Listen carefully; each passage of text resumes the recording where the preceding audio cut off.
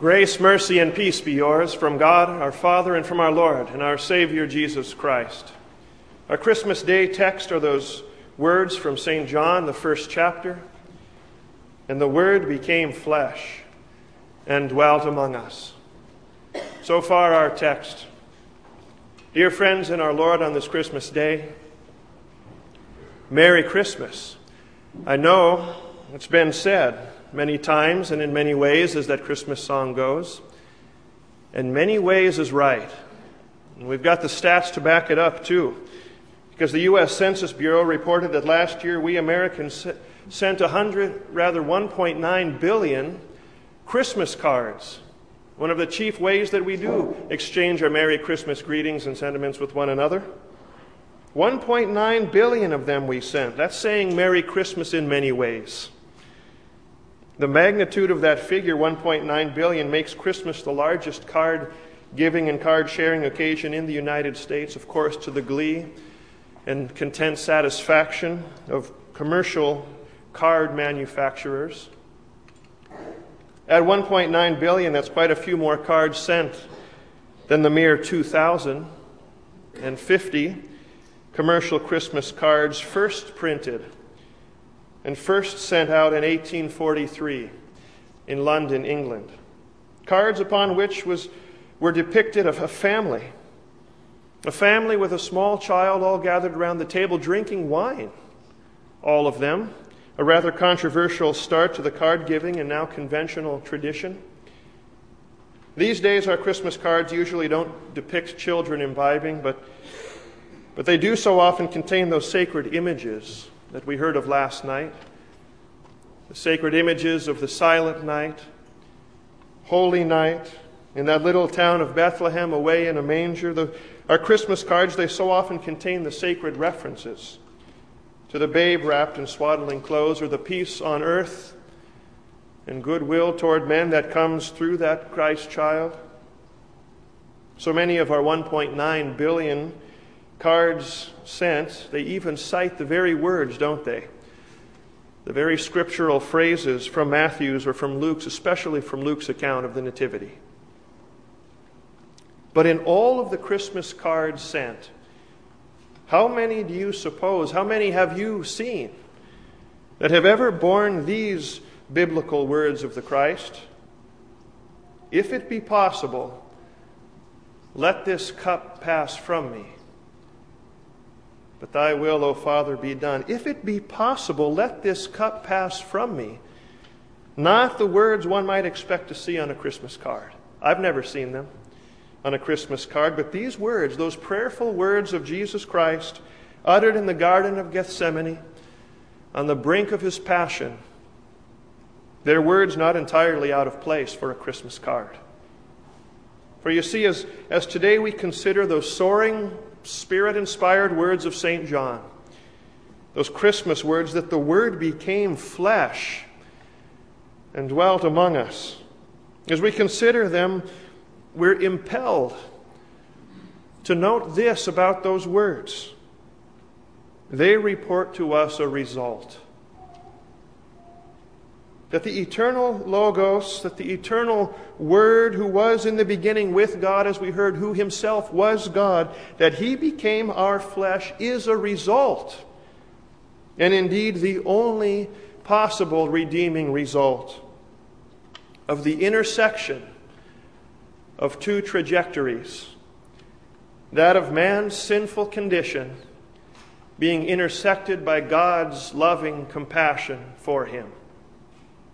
The crossroads of the cosmos meet in the manger, where God enfleshed lies sleeping. For if God was going to rescue man, this was the only way. And so, as John reports, in the unique and the personal union of God and man, God enfleshed came to his own. In the only possible way that he could come to redeem his own flesh, but his own did not receive him. Christmas's greatest tragedy. His own did not receive him. It's not, mind you, it's not that mankind was left to pine and hope that God would come to enlighten his darkness, the light has come into the world. It's not that man is left by exhibition of his own will or his own work or his own strength to convince God that God should come. God has come, and joy to the world for it. But Christmas's greatest tragedy is that the light has come into the world. God in flesh has come to his own, but men, they love the darkness, and so they received him not. In the almost 20 centuries since John first took up pen in hand to script our Christmas text, things haven't changed.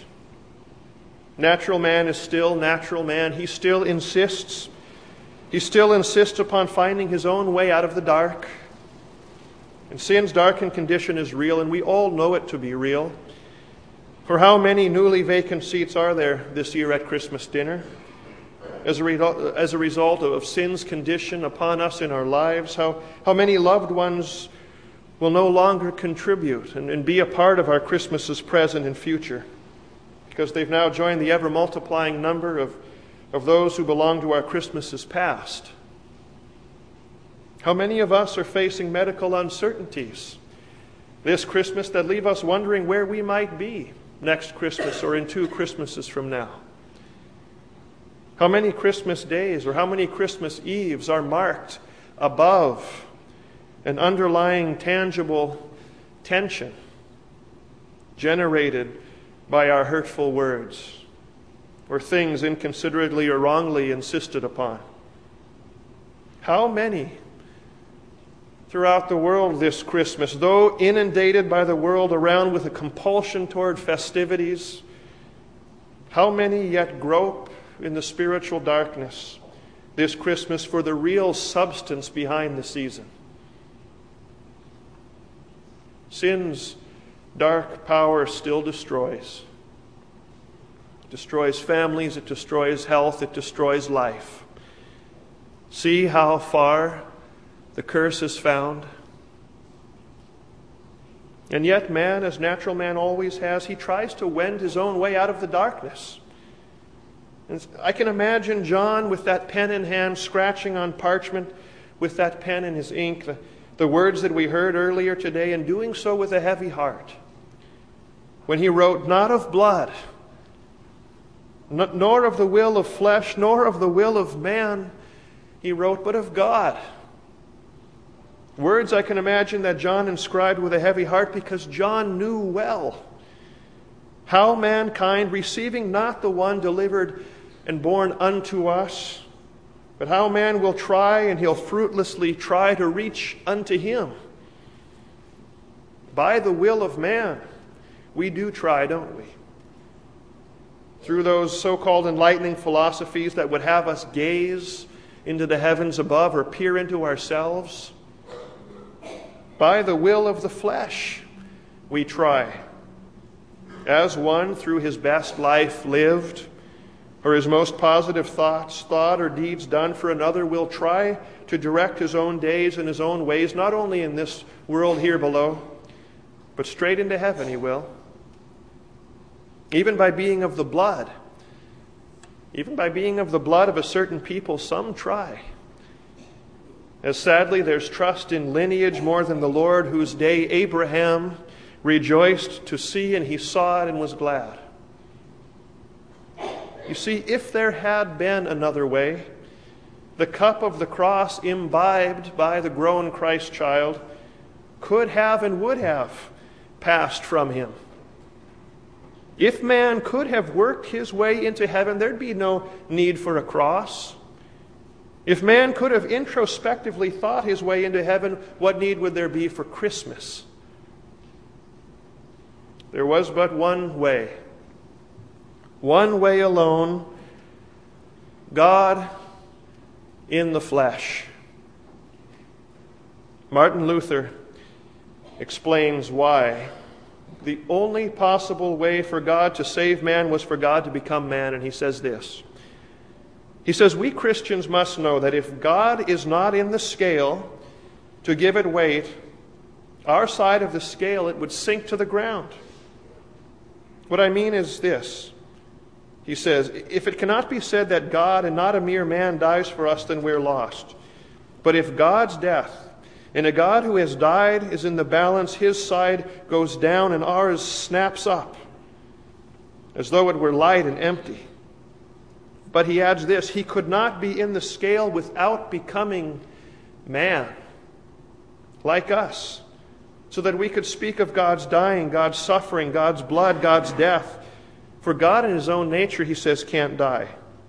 But now, since God and man are united in one person, the death of the man with whom God is one thing or person is justly called the death of God.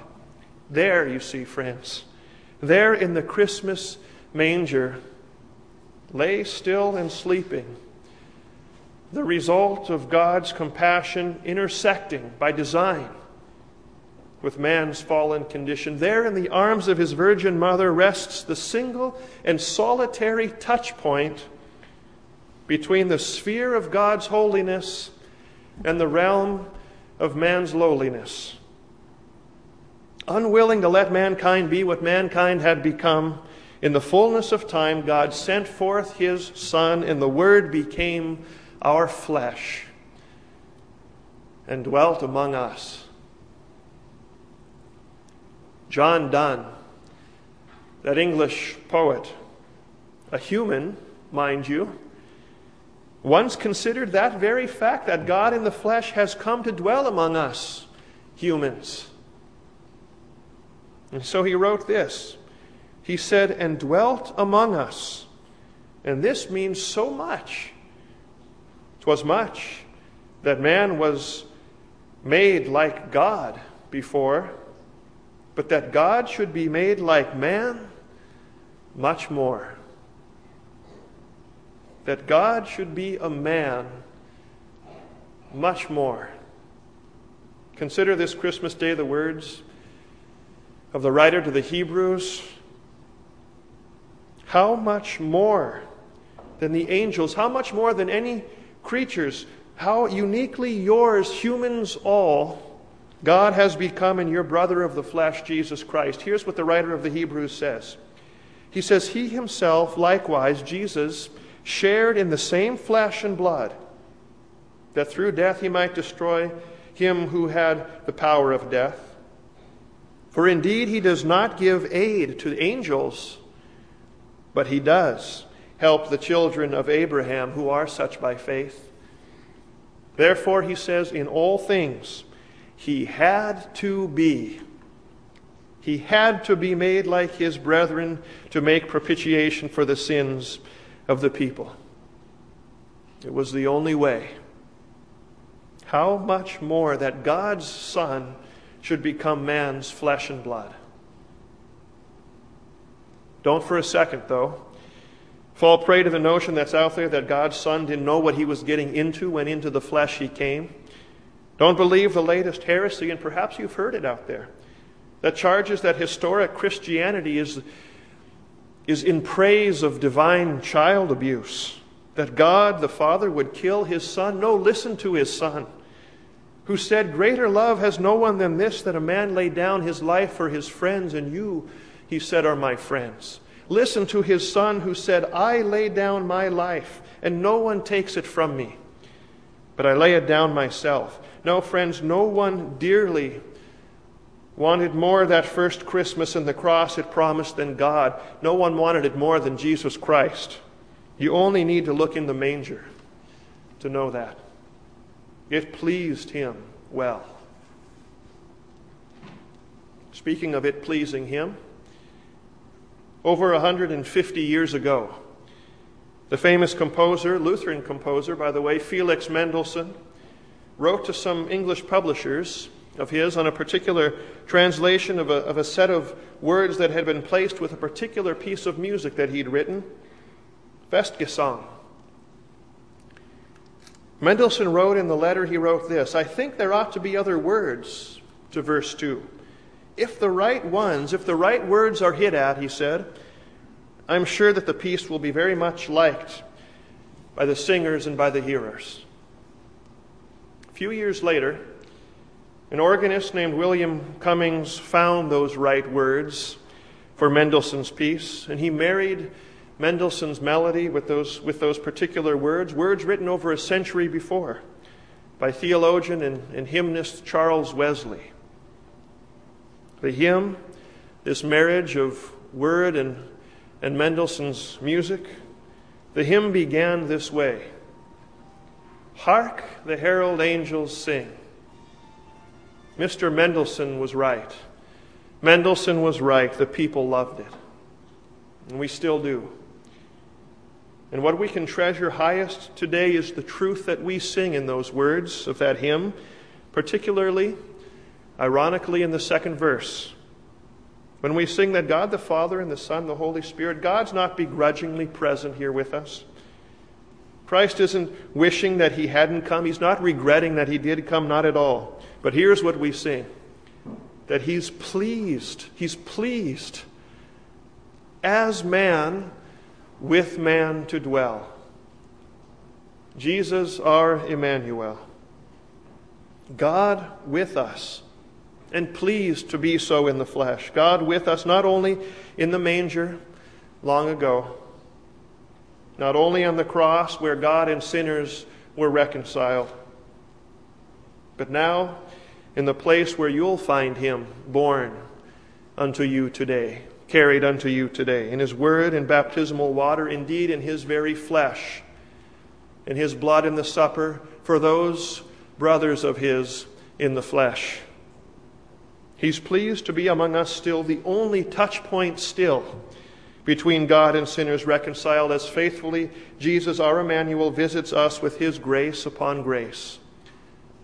Like wave upon ocean wave, washing inexhaustibly upon the ocean's shore. Pleased to dwell with us, undoing sin's curse, far as that curse is found. The Word became flesh. It was the only way. But God would have it no other way. Pleased as man with man to dwell, thanks be to God, this Christmas day for Jesus, our Emmanuel.